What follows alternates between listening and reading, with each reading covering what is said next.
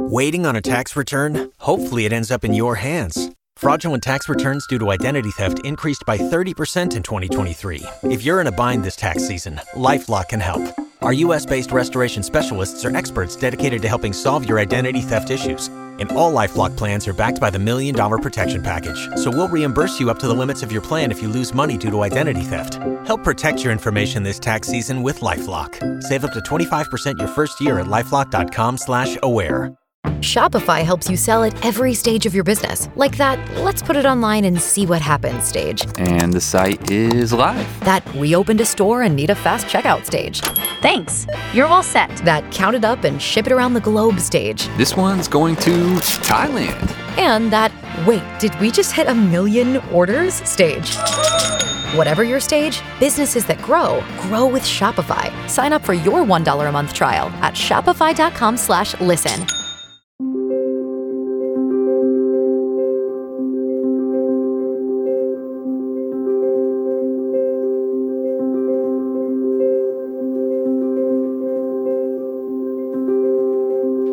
It's the sort of photograph any parent would want. All 5 children lined up in a neat little row, from youngest to oldest, like a set of stairs. Sure, the photograph is old, and it's more than a little grainy and worn around the edges. But hey, it's family, right? Each of the 5 children is dressed in their Sunday best, and each of them has that polite yet annoyed look on their face that kids forced to pose for a family photo tend to get. All except for the youngest. In fact, her eyes aren't even open, and her head is tilted backward ever so slightly. And there's a good reason for that. She's dead. A century and a half ago, her parents suffered a loss that crushed them so deeply, they grasped for any thread of hope they could reach, and they found it in photography. By gathering their remaining children alongside the body of their dead daughter, they attempted to capture a moment they would never experience again. People have always struggled with letting go. For most of history, once a person was dead, they were gone. Sure, they might live on through story and in the minds of the people who knew them, but time would eventually wear all of that away. While some had paintings to hang on the wall, the vast majority of humanity just had to move on. But photography changed all of that. All of a sudden, it was possible to capture more than a mere likeness. By pointing the camera at a loved one, it was possible to freeze time and capture memories that might otherwise fade away and be lost. Almost overnight, humanity became masters of time and space in a way we'd never dared to dream. But the advent of photography ushered in more than just a world-changing technology. It offered perspective and entertainment and hope. It opened the door to worlds of new possibilities. And if the stories are true, one of those worlds was entirely unexpected. Photography, it seems, could even unlock the afterlife. I'm Aaron Mahnke, and this is Lore.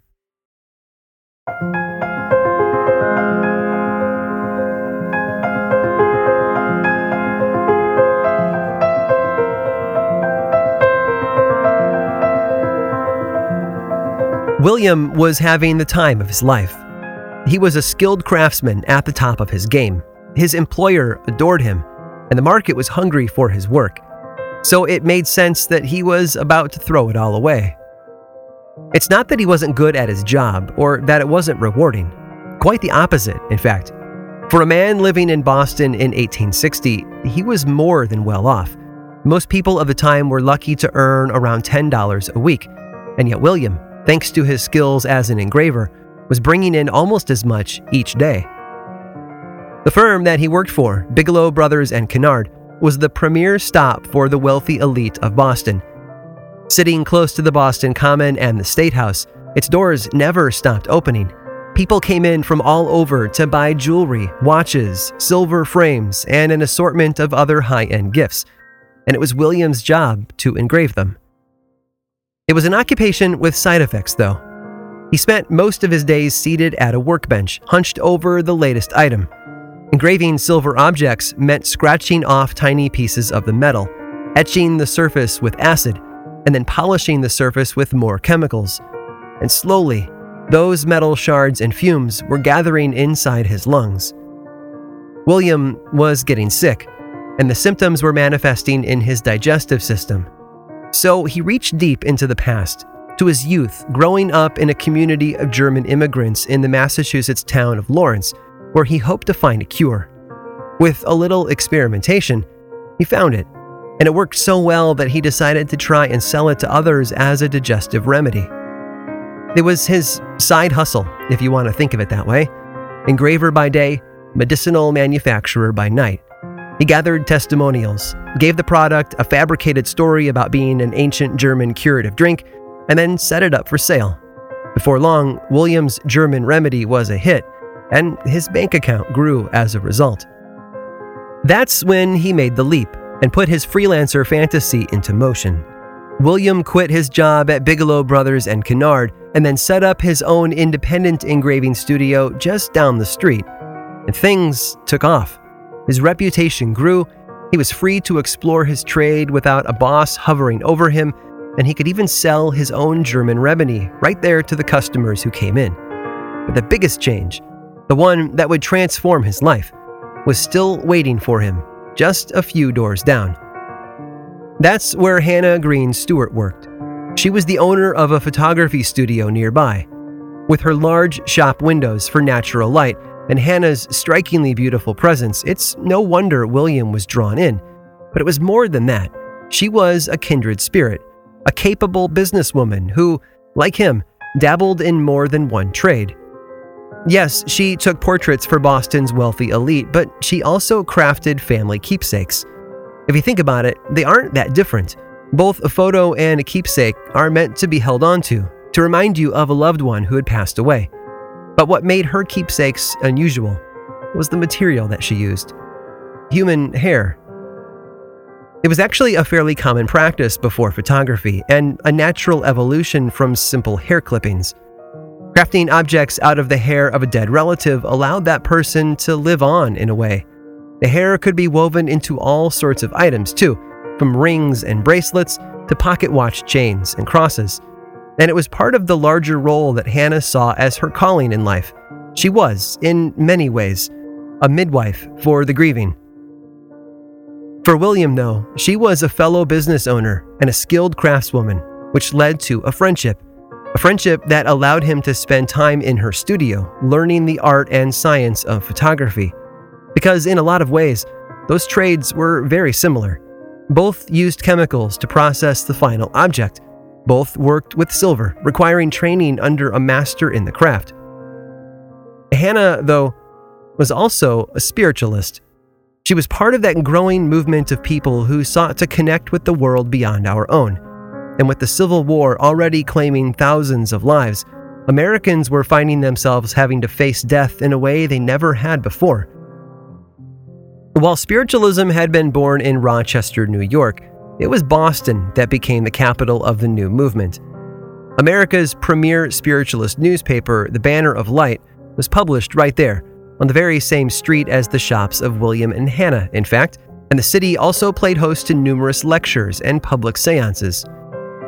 So as William was spending more and more time in Hannah Green Stewart's photography studio, he was also becoming more and more aware of the swirling eddy of spiritual awakening that permeated the community around him. He had fallen into an invisible river, and the current was beginning to move him downstream. Where it would take him would be a surprise to everyone. One day in October of 1862, William was in Hannah's studio by himself, organizing some of her chemicals, when he decided to take a picture of himself. Today, that's as simple as pulling out your phone and smiling, but in 1862, it involved a lot more effort. After setting up a chair and table within a good patch of light, he stepped over to prepare the camera. That was a lot more difficult. There was a glass plate that needed a coating of what was referred to as collodion, a solution of microscopic cotton fibers and a handful of chemicals. Then the plate was dipped into silver iodide before being placed into the camera.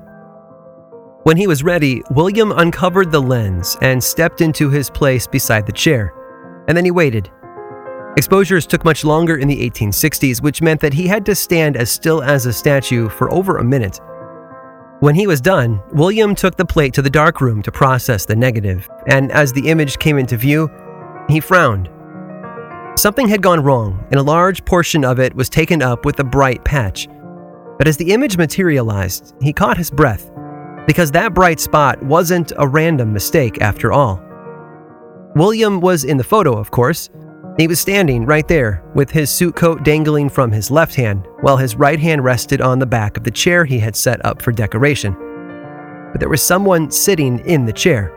Someone who hadn't been there when he took the photo. The figure was blurry and white and more than a little transparent, but he could see the shape of hair, a dress, even a hand resting on the table. It was the figure of a young woman, which, of course, was impossible. William, it seems, had taken a photograph of something no one should be able to capture.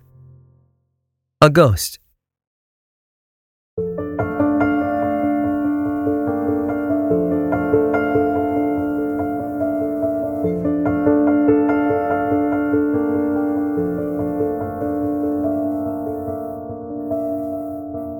Mistakes happen. That's one of the main themes of the human existence, after all. We screw up every now and then. We lock our keys in the car or drop our phone on the sidewalk. It's what we do. So it was only natural for William Mumler to assume his photo of the ghostly woman was just one more of those random, unplanned mistakes. Still, it intrigued him. And so a few days later, he showed it to a prominent Boston spiritualist named Dr. H.F. Gardner. He was the man who first brought the traveling mediums known as the Fox Sisters to Boston, and was known to have a good eye for tricks and frauds. A photo of a spirit wasn't something to be taken lightly, so William handed it to the older man for his opinion. As he did, he added one new detail. The young woman in the photo was actually his cousin, who had passed away 12 years prior. Gardner was astonished and soon left with William's photo in hand. Days later, he wrote the story up for a spiritualist magazine in New York City called the Herald of Progress and shared the full story. And that article was soon picked up by the Banner of Light, which is how William found out about it. Actually, what he discovered was a bit more shocking. When he opened the magazine, printed and distributed right there in Boston, he was shocked to find his full name included in the article. If there had ever been a chance to stay under the radar and just go about his work, that chance had slipped away. The trouble was, Hannah's studio had also been mentioned in the story, and that worried William more, so he rushed down to warn her and explain what had happened before she got caught off guard by the mess. When he arrived at her door, though, it was clear he was too late. The entire front reception area was absolutely packed with people, and an excited buzz seemed to hum throughout the room. William swallowed hard and opened the door, bracing himself against Hannah's wrath. But that wave of anger never materialized. Instead, as he stepped inside, she turned to him from her place behind the counter, smiled wide, and then motioned toward him with a dramatic flourish. "Here comes Mr. Mumler," she announced to the crowd, turning every head with the power of her words. Life changed in a flash for William Mumler. That first photo of the ghostly woman sparked a fire in Boston that extended beyond the boundaries of the spiritualist community.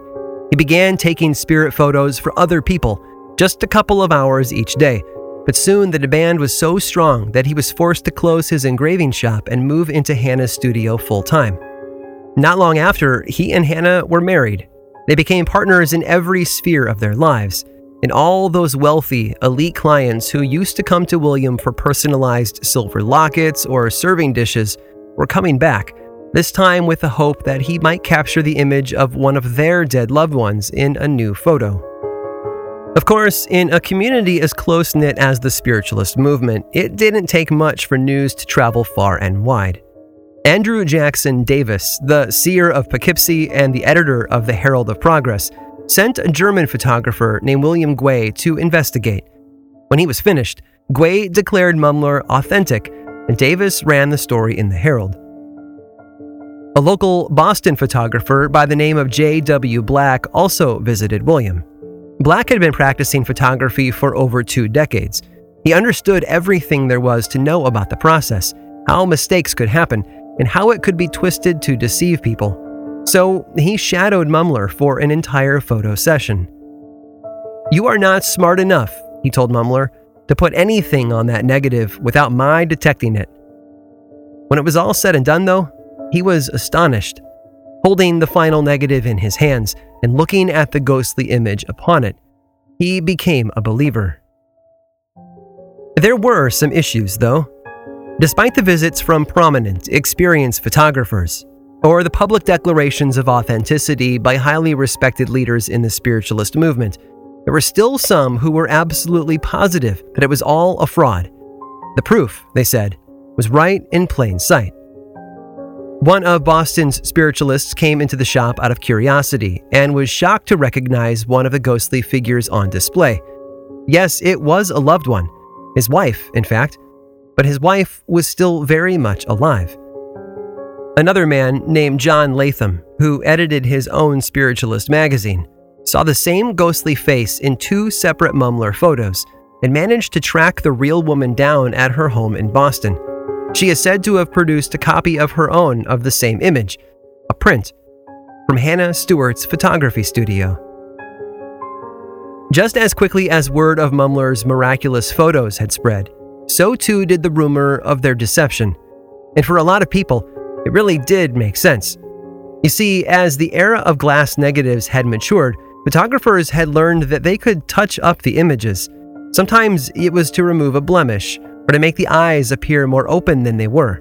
All it took to do this were some chemicals and etching instruments, the very same tools that Mumler had used in his previous occupation as an engraver. Oh, and remember William Guay, that German photographer who had investigated and signed off on Mumler's work? Mumler hired him a short while later. So yeah, of course it was easy to believe the rumors.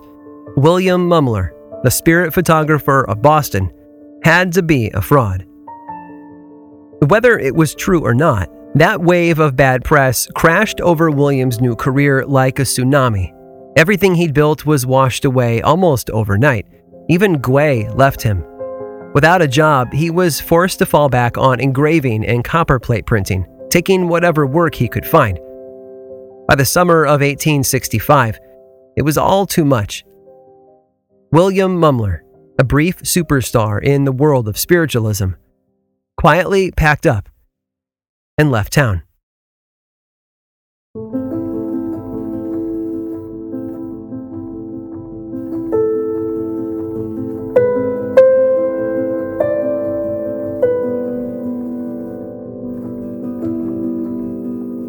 William Mumler was supposed to lay low, but that was proving a lot more difficult than he'd anticipated.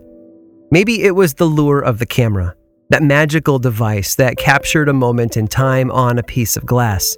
Perhaps it was that thrill of new technology we still fall for today. Some, however, think it was something else. Right there, in his new home of New York City, was another man known for unusual things. P.T. Barnum was a showman best known for his vast collection of oddities.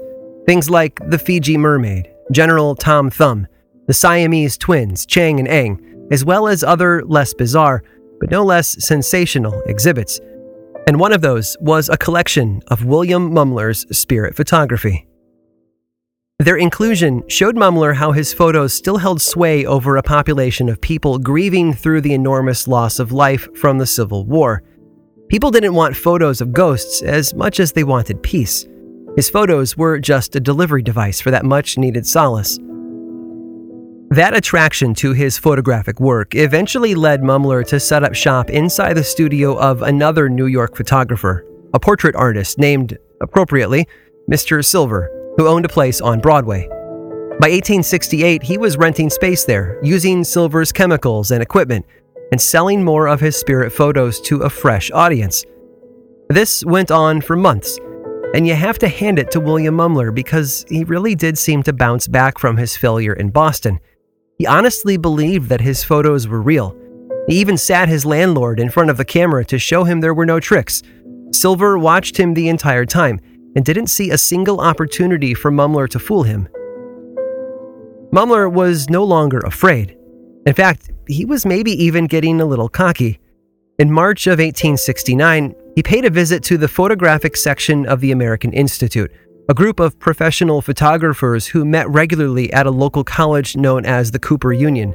There, he displayed a collection of his photos and explained his theory about why they work and what they mean. Even they, he told them, could learn to take similar photos. At least one of the men in the room, Patrick Hickey, took him up on the offer, but after his lesson with Mumler, he walked away more than skeptical. So he filed an official complaint with the city, alerting the city marshal, a man named Joseph Tooker, to what he felt was a crime in progress. Tooker made quick work of the complaint. He arrived at Mumler's studio under a false name, sat for a photo, and then when the prints were offered to him for a price, he arrested the photographer. Mumler was taken to the New York Halls of Justice and House of Detention, an Egyptian revival structure built in 1838 that nearly everyone in town simply called the Tombs. It was there, in a dark and unsanitary cell, that Mumler waited for his trial. That trial was one of the more bizarre court cases in New York's long history.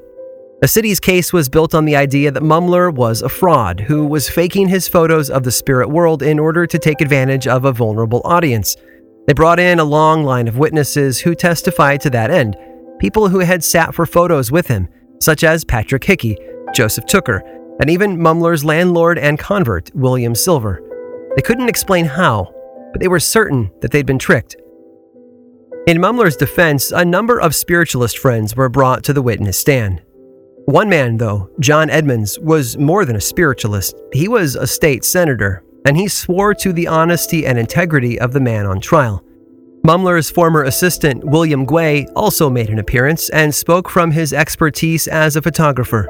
Customers were even brought in, and their passionate belief in his work was used by the defense. Near the end of the trial, though, the city brought in their star witness, their ace in the hole, the man who would take William Mumler down and settle the case for good. That man was P.T. Barnum. Now, if you're a bit skeptical about their choice, I can understand. Barnum made a living fooling people. He literally had the torso of a monkey sewn onto the tail of a fish and passed it off as a real mermaid.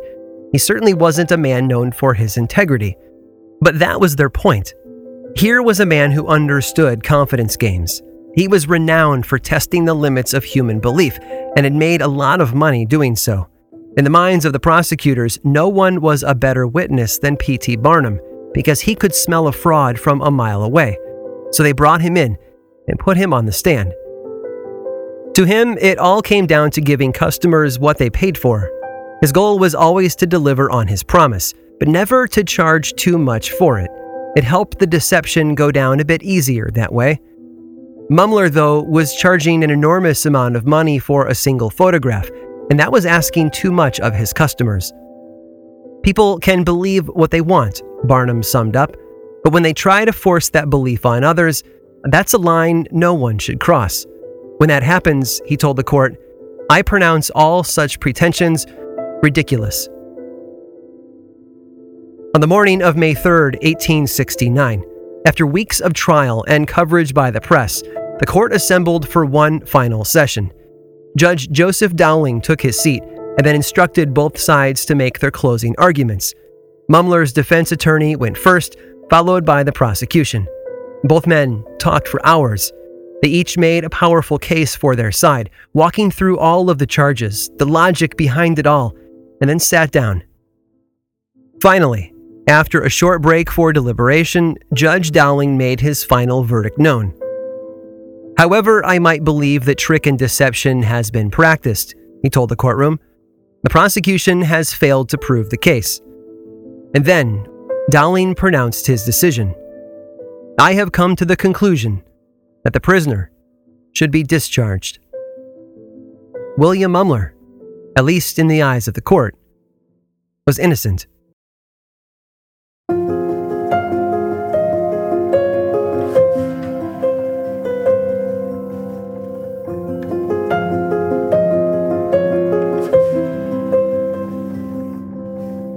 There's something compelling and attractive, comforting even, about holding a photo of a lost loved one. They might be gone, separated from us by months or decades, and yet they're still there, smiling at us from inside that image. It's no wonder that photography was seen, at least in the early days, as a sort of magic. To many of the first witnesses to photography, capturing the image of a person seemed to defy the natural laws of the world. It pinched the distance between the subject and the viewer, like a wormhole in a science fiction movie. Photographers were manufacturing memories in a way that had never happened before. There, in a photo, you might see your dead grandfather alive and smiling. In a way, it was nothing short of necromancy. But a tool is only ever part of the equation. Movements grow when pieces combine into something larger than the sum of its parts. So it's important to point out that photography was still very young when the Civil War broke out. If it had been an infant, it would still have been learning to walk and speak. All of a sudden, in a country suffering through wave after wave of bad news, loss, and grief, there was finally a way to hold on just a little longer. The dead would never again completely leave us. Add in the rise of spiritualism, and you have the perfect cocktail for the supernatural.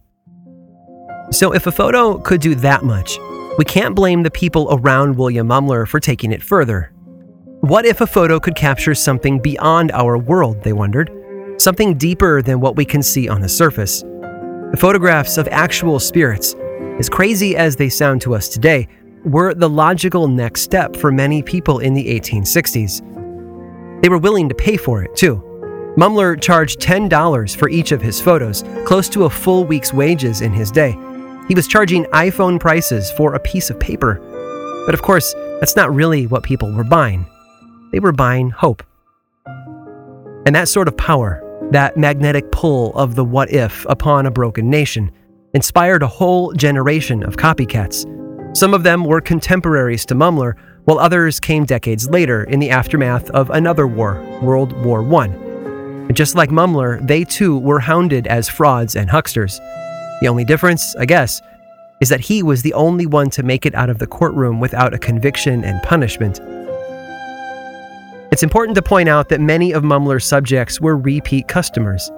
In fact, we have the story of one woman, Mary, who visited him in Boston in the middle of the Civil War, hoping for a photo that captured the spirit of her brother, a recent casualty of battle. Mumler took her money, took her photo, and after processing the negative, handed her a bit of peace. Right there, beside her seated form in the photo, she could see the ghostly face of her brother. Years later, with his criminal trial and acquittal behind him, William Mumler tried to rebuild the pieces of his broken life. The court case had left him deeply in debt, close to $100,000 in modern American dollars, so retirement wasn't an option. But then again, how could he close up shop when people still wanted his services? So he kept at it. In 1872, that same woman from Boston stepped back into his studio. Like Mumler, Mary was older now, and the weight of hardship hung around her like a grim shawl. But he remembered her all the same and invited her to take a seat in front of the camera. She folded her hands across her lap, and in the photo they stand out as pale objects against the blackness of her dress and hat. She didn't smile, but then again, she had very little reason to do so. She'd lost her husband and was in a never-ending state of bereavement. Mumler told her to hold still and then pull the black cloth off the camera, exposing the glass negative to light. A minute later, he covered it back up and then rushed off to process the image. When he returned, he seemed to be more than a bit unsettled. Reluctantly, he handed the photo to Mary. When she saw it, she brought a hand to her mouth in a way that conveyed sadness and joy, all at the same time. Her eyes probably shimmered with tears as she glanced back up at him. She paid him and thanked him, and then she disappeared back out the door of his studio. I have to imagine that the photograph haunted him for the rest of the day, possibly longer. Yes, William Mumler had taken hundreds of spirit photos over the years, but they rarely connected so deeply with him. I can't blame him, to be honest. You see, any of us would have recognized the figure in the photo as well. It would be difficult not to. That tall, lanky form, those long arms with hands resting on Mary's shoulders, that gaunt, bearded face, the face of Abraham Lincoln.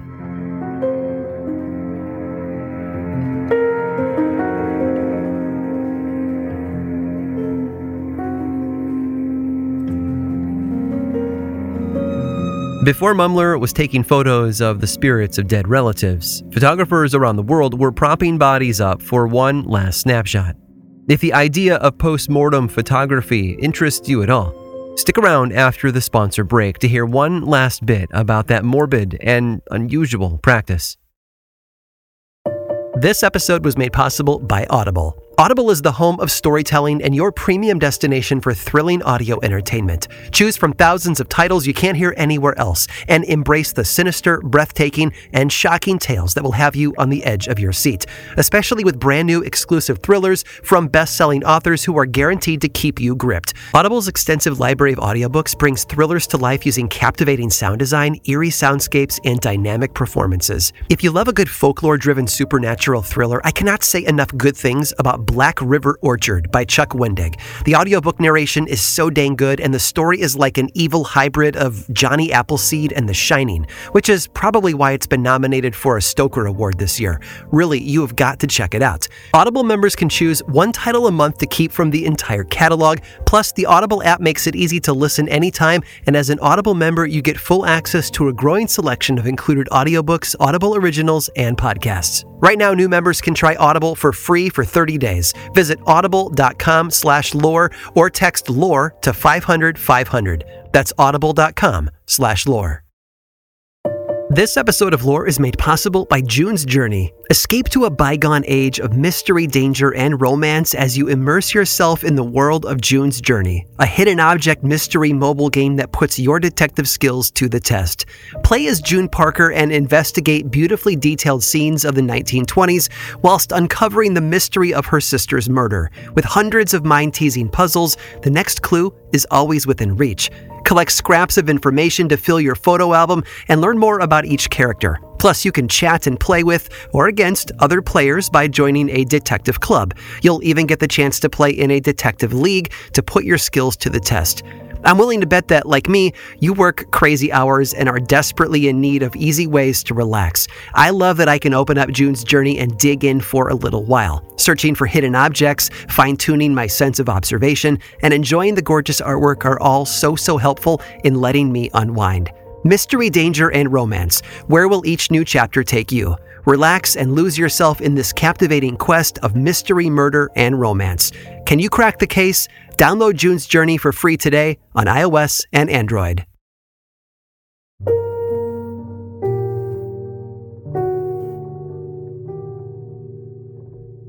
So, another word about postmortem photography.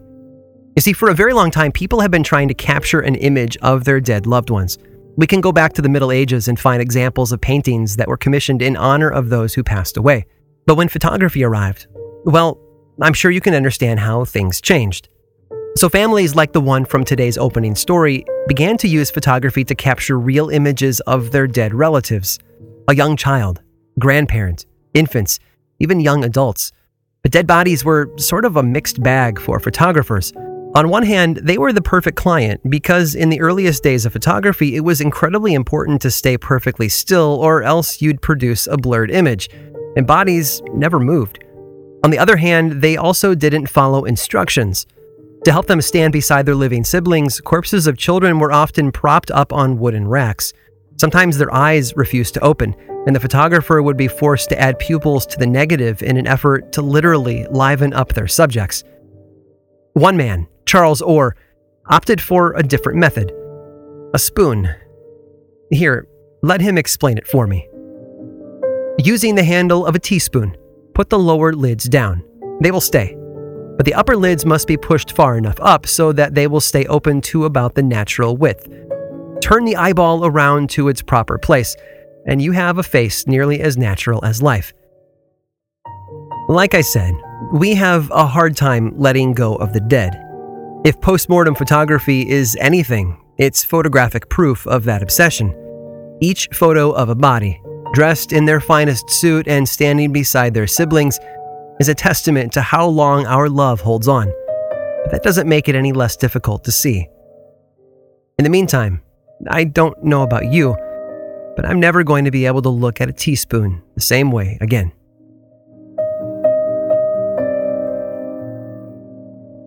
If you love today's topic and want to dive deeper into the world of spirit photography and William Mumler, then I want to point you toward a book called The Apparitionists by Peter Manseau. It's a wonderful exploration of photography and spiritualism and the key players in Mumler's story. You can learn more about Peter's book and find links to purchase it over at his website, petermanseau.com. That's Peter, Manseau.com. And a reminder that subscribers to the Epitaph email newsletter receive source material the same morning episodes are released. If you want to read further on topics you love, the Epitaph is a great place to start. Learn more about that over at lorepodcast.com/newsletter. This episode of Lore was written and produced by me, with research assistance from Carl Nellis and music by Chad Lawson. If you're new around here, this is my friendly reminder that Lore is a lot more than just bi-weekly audio stories. There's an ongoing book series from Penguin Random House, a television show available on Amazon Prime, a membership site with extra episodes, and so much more. And you can learn about everything all over in one place, theworldoflore.com/now. And if you're a social media sort of person, you can follow the show on Twitter, Facebook, and Instagram. Just search for Lore Podcast, all one word. Click that follow button. And when you do, say hi. I love it when people say hi. And as always, thanks for listening.